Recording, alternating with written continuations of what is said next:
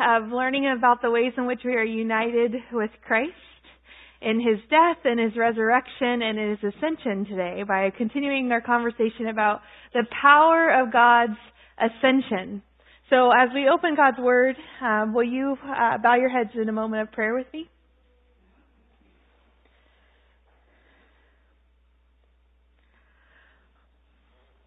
Worthy are you, our Lamb, to receive all glory, all honor, all praise. And worthy are you to receive much more than our hearts can offer to you. But we open our hearts now to receive from you your grace, your Spirit, your majesty, your divinity. We open our hearts to receive you, Jesus, through these, the words of your book and your plan.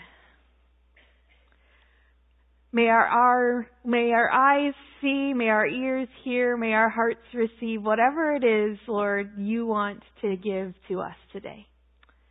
In Jesus' name we pray. Amen.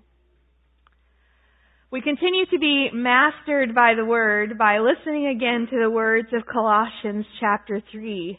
So if you have one of the green Bibles, you'll be turning to the second set of page numbers to page 156.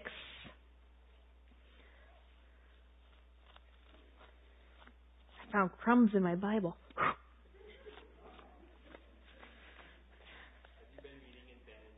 That's right. The word of the Lord is good for all things. So if you have been raised with Christ, seek the things that are above, where Christ is, seated at the right hand of God. Set your mind on things that are above, not on things that are on the earth. For you have died, and your life is hidden with Christ in God. When Christ, who is your life, is revealed, then you also will be revealed with Him in glory. Put to death, therefore, whatever in you is earthly: fornication, impurity, passion, evil desire, and greed, which is idolatry. On account of these, the wrath of God is coming on those who are disobedient. These are the ways you also once followed when you were living that life. But now you must get rid of all such things: anger, wrath, malice, slander, and abusive language from your mouth. Do not lie to one another, seeing that you have stripped off the old self and its practices, and have clothed yourselves with the new self, which is being renewed in knowledge according to the image of its Creator. In that renewal there is no longer Greek and Jew, circumcised and uncircumcised, barbarian, Scythian, slave and free, but Christ is all and in all. As God's chosen ones, holy and beloved, clothe yourselves with compassion, kindness, humility, meekness, and patience. Bear with one another, and if anyone has a complaint against another, forgive each other. Just as the Lord has forgiven you, so you also must forgive. Above all, clothe yourselves with love, which binds everything together in perfect harmony. And let the peace of Christ rule in your hearts, to which indeed you were called in the one body, and be thankful. Let the word of Christ dwell in you richly. Teach and admonish one another in all wisdom, and with gratitude in your hearts, sing psalms, hymns, and spiritual songs to God. And whatever you do, in word or deed, do everything in the name of the Lord Jesus, giving thanks to God the Father through Him. This is the word of the Lord. So if you have been raised with Christ, seek the things that are above, where Christ is, seated at the right hand of God. We continue to explore the first 4 verses and what they mean about us being united and how that shapes this new self and this new life with Christ today. by continuing what we started last week on the Ascension. So I invite you to pull out your worship folder inserts with the Heidelberg Catechism question and answers on it.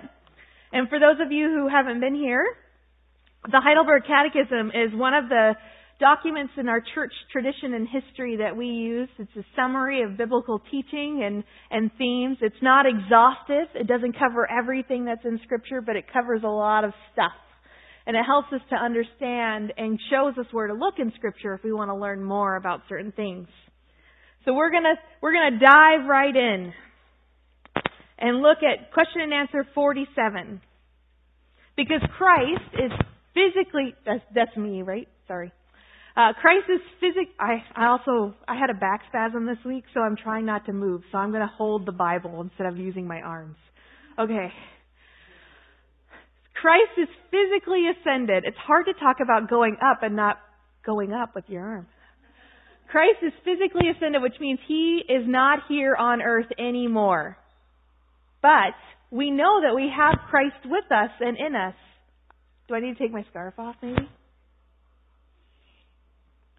There we go.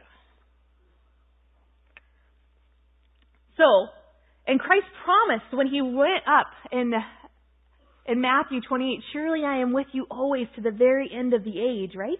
So how do we put these two things together? That Christ is no longer physically on earth, but He promised to be with us.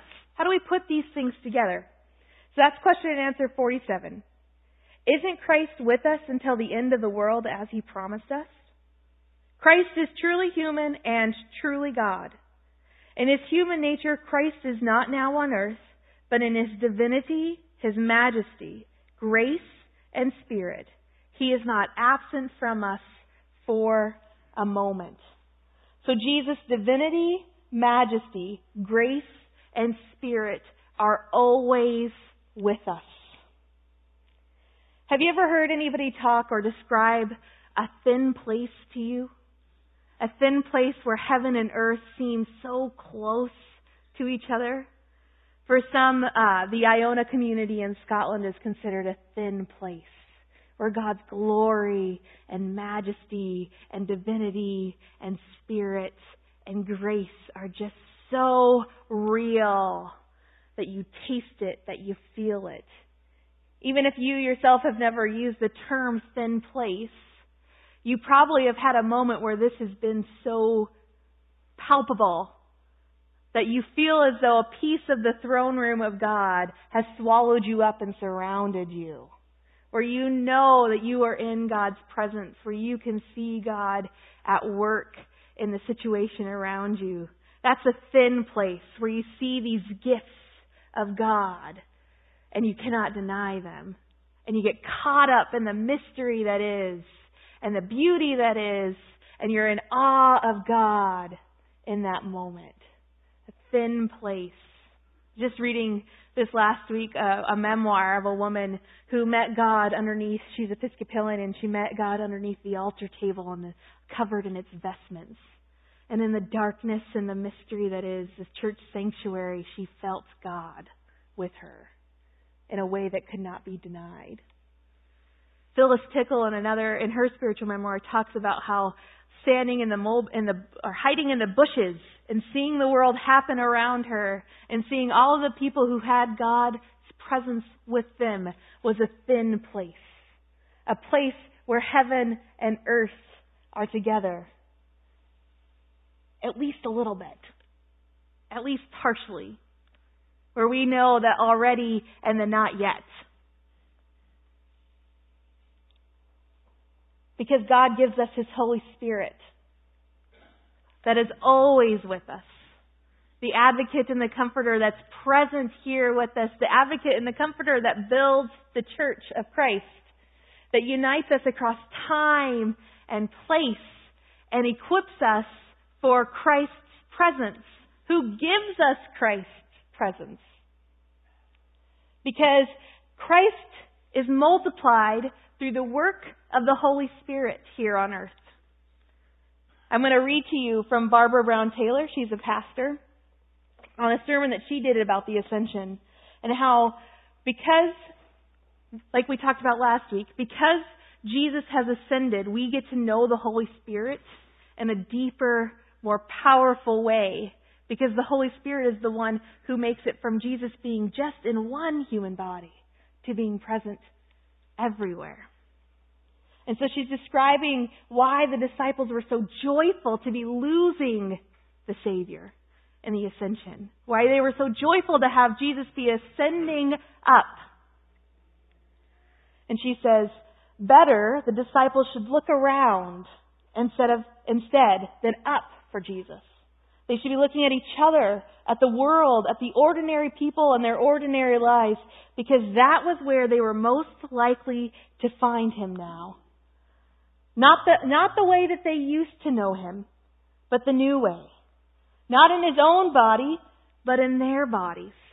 The risen, ascended Lord was no longer anywhere on earth so that He could be everywhere instead. No longer anywhere on earth so that He could be everywhere instead. That is the mystery and the good that is the ascension for us. And it is the Holy Spirit who makes Christ present everywhere instead. So we also know God's grace now. That God's grace applied to us by the work of the Holy Spirit. And grace is defined as undeserved blessing, favor, and mercy. And if that is not a picture of what we have heard described over the last 3 weeks of what Jesus does for us, I do not know what is. So I'm not going to go too much further into that one. But to say that even now, as the ascended Lord in heaven, Jesus guarantees those gifts of grace for us. And the Holy Spirit is the one who gives them to us. And we know God's majesty now. Majesty, that word that describes dignity, authority, and power. And when I try to imagine majesty, it's something that you see, right? It's something that you feel. It's something that you know when you're in its presence, even if you can't necessarily describe it. And so when I think about Jesus' majesty, I think about that picture in Revelation of how there is no need for a sun in the new heaven and new earth because Jesus shines so brightly. And I picture Jesus shining so brightly that He fills the throne room with His presence. And when I think about the new self that we are clothed with here on earth, I think about a little bit of that thin place becoming me and you.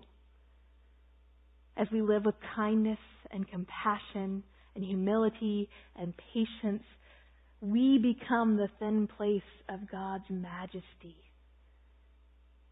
As we are renewed in knowledge according to the image of our Creator Jesus.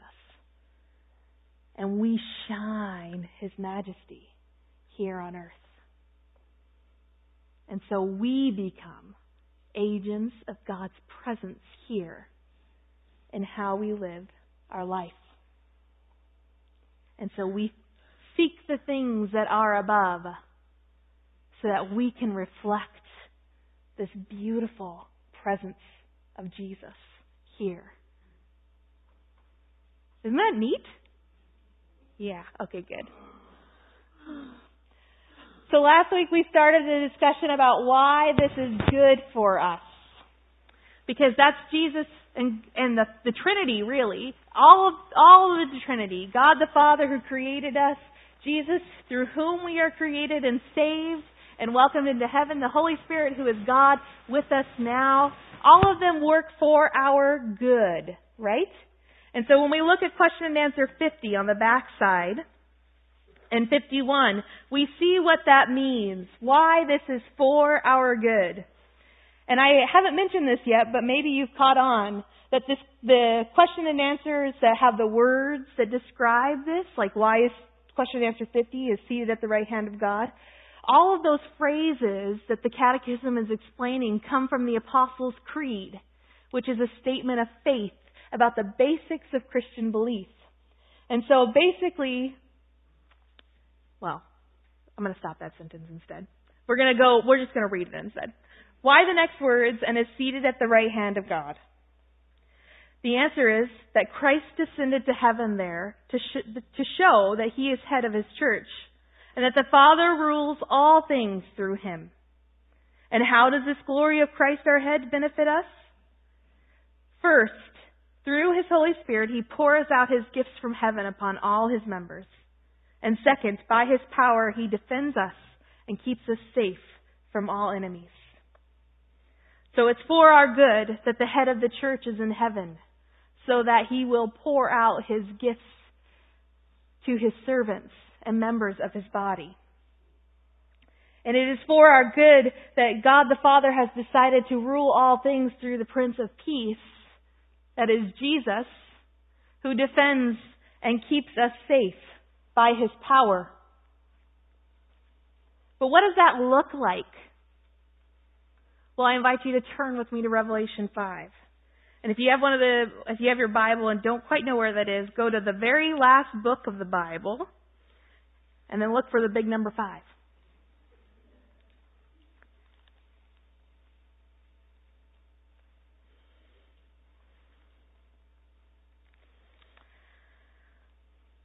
And this is describing the picture that is in the throne room of heaven.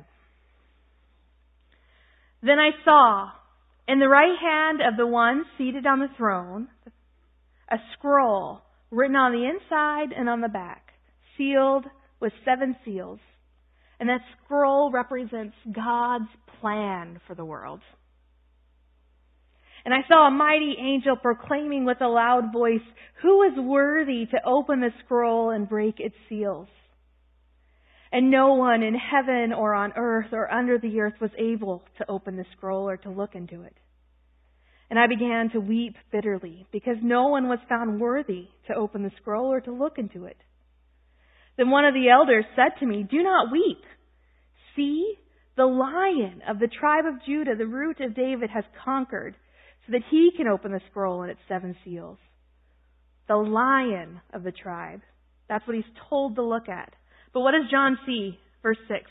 Then I saw between the throne and the 4 living creatures and among the elders a lamb, standing as if it had been slaughtered, having 7 horns and 7 eyes, which are the 7 spirits of God sent out into all the earth. So there's the Lion and the Lamb, with the Holy Spirit that's sent out into all the earth. And He went and took the scroll from the right hand of the one who was seated on the throne. And when He had taken the scroll, the 4 living creatures and the 24 elders fell before the Lamb, each holding a harp and golden bowls full of incense, which are full of the prayers of the saints. They sing a new song. "You are worthy to take the scroll and to open its seals, for You were slaughtered.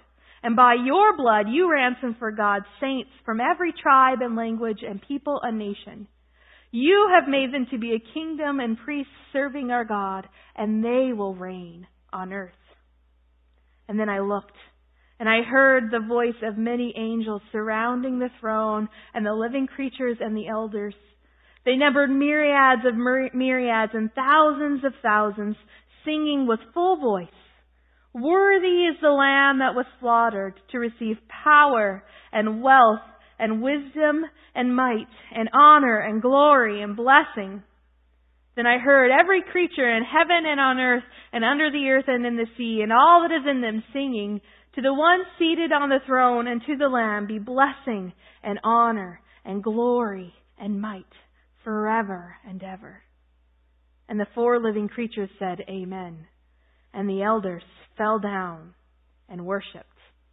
And again, this is the word of the Lord. The Lion and the Lamb, that is Jesus, is the only one who is worthy to open the scrolls and to have all power and authority over the world. The only one who has the power and the authority to rule over all things and to be entrusted with the task of defending God's kingdom and keeping it safe. And what's required to fit the imagery is one who has ascended and has all things under his feet. So this is a new thing for me this week that I didn't realize before, but it's an image of having all things under his feet that's present throughout Scripture, especially in the Psalms and the kingly Psalms, as well as in history. So Josie's going to put up a picture for us. And this picture is in Egypt, and it's a pathway. And can we get the lights turned down maybe for a second? And it's a pathway that leads to a temple for a king. And so these statues are just one of the ones that are left, but it was a significantly long pathway. And those statues are of the king that the temple is for, and he had them built. Now, do you see the little guy standing by the statue there? Well, he's not a little guy. He's a big Dutch guy. He's like 6'3". But where is he? He's under the feet of the statue of the king.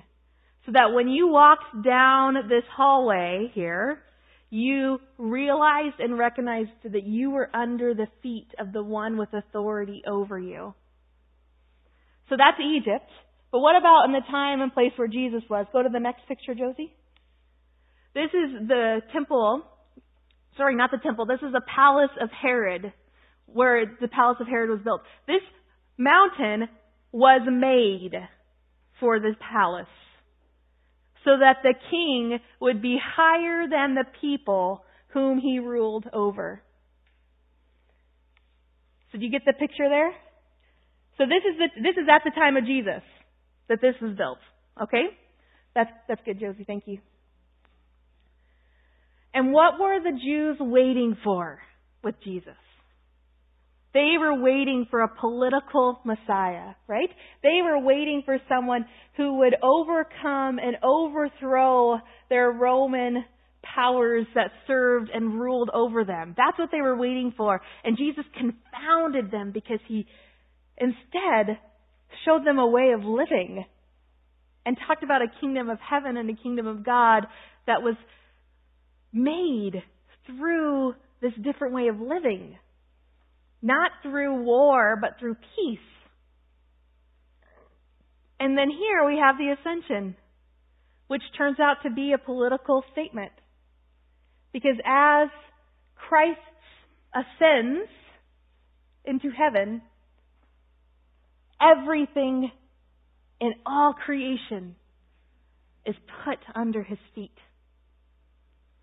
And the promise of that authority and that rule is made real by the one who is worthy to open the scrolls of heaven and God's plan. So here is the political Messiah that they have all been waiting for.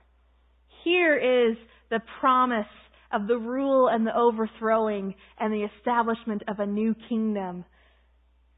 Here is the place where they are joyous instead of having fear. Because this is the victory of God over the rule of sin and the rule of evil. And all things are put under his feet. And we are united with Christ in that reign. Look again at verse 10 of Revelation 5. You have made them to be a kingdom and priests serving our God, and they will reign on earth. We reign as kingdom of priests of the new kingdom of God, the new self clothed with compassion and kindness and humility and patience. We strip off all the marks of the old kingdom and we clothe ourselves with the kingdom of Christ so that our lives become the thin place that the Holy Spirit uses to shine Jesus' majesty, divinity, glory, and grace and spirit in this world. We are united with Christ in his death, his resurrection, and his ascension. And we go to that throne room with confidence that our God is there, welcoming us into heaven, guaranteeing our presence with God, guaranteeing and administering our full pardon for the forgiveness of our sins, interceding on our behalf, giving us all that we need in this life, living that truth. And so we approach the throne room with confidence, and we add together into the bowl of incense that is the prayers of God's people. And so before we go today, we're going to spend some time in prayer where you can bring whatever you want to bring to the kingdom of God, to His throne. I invite you to make sure you take some of that time for confession, because confession, again, is one of those things that we do of stripping off that old self so that God can clothe us with the new self. But I also invite you to spend time in giving God glory and honor and praise. And then we're going to spend time echoing the worship that is in the praise, in the room, in the throne room of God, by singing these hymns that the elders and all the people who are gathered there are singing. So will you bow your heads in prayer with me?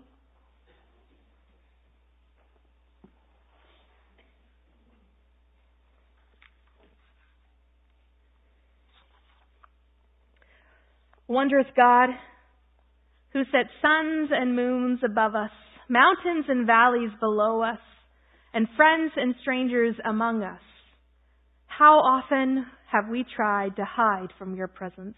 How seldom have we looked for your creating face and your fashioning hand? But we give ourselves to you now by taking the time to confess to you and strip off the old self and its practices. And so in our silence, Lord, we offer our hearts in prayer of confession.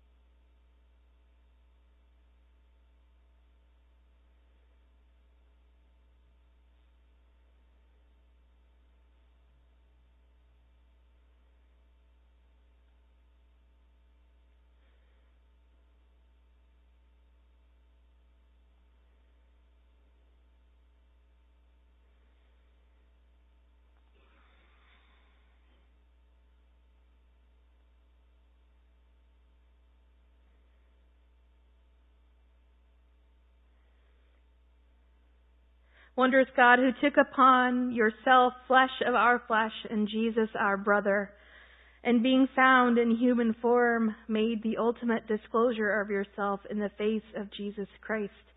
How often we have forgotten you. How seldom have we really loved and followed you.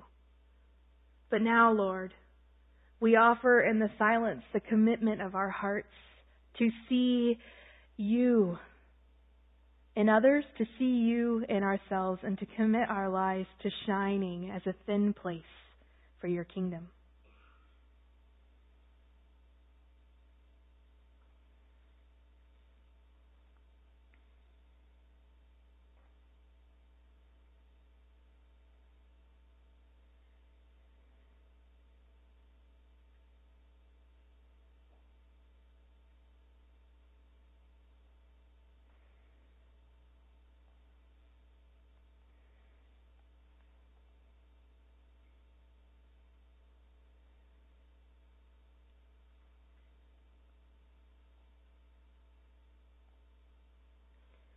Wondrous God, who pours out freely the Holy Spirit, how often have we ignored your promptings? How seldom have we asked for your help or accepted your gifts? But Holy Spirit, we know that you are still the God who is our comforter and our advocate. And so we lay before you now and give over to you the cares and the worries and the weight that are weighing on our hearts and our minds.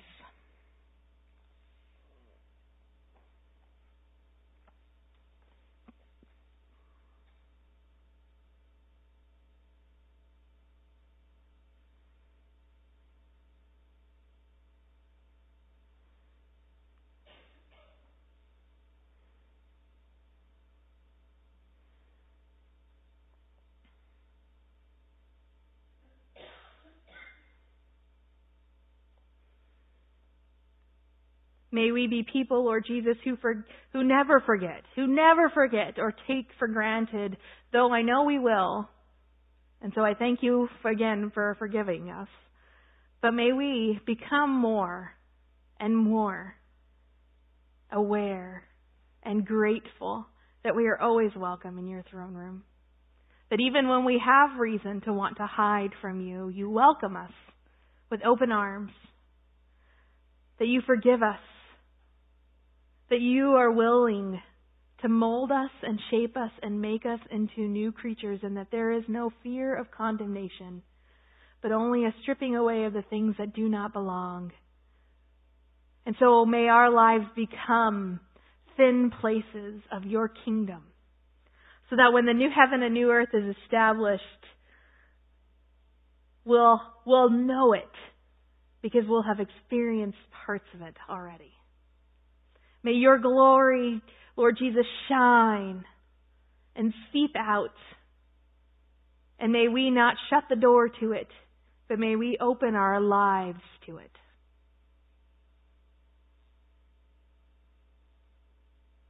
In Jesus' name we pray. Amen. I invite you to stand.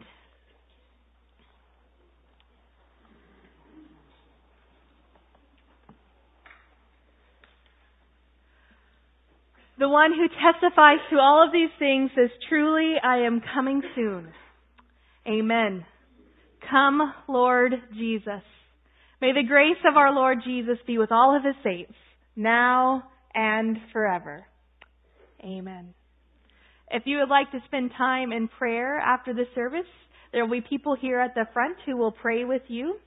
And we're going to be a little bit like Reepicheep. He's my favorite C.S. Lewis character.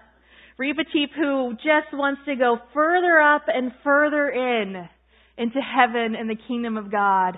And it shapes everything that he does in his life. All of his protection of the people whom God cares for, and his own devotion and his own plan of where he wants to end up. So let us go further up and further in by worshiping God together.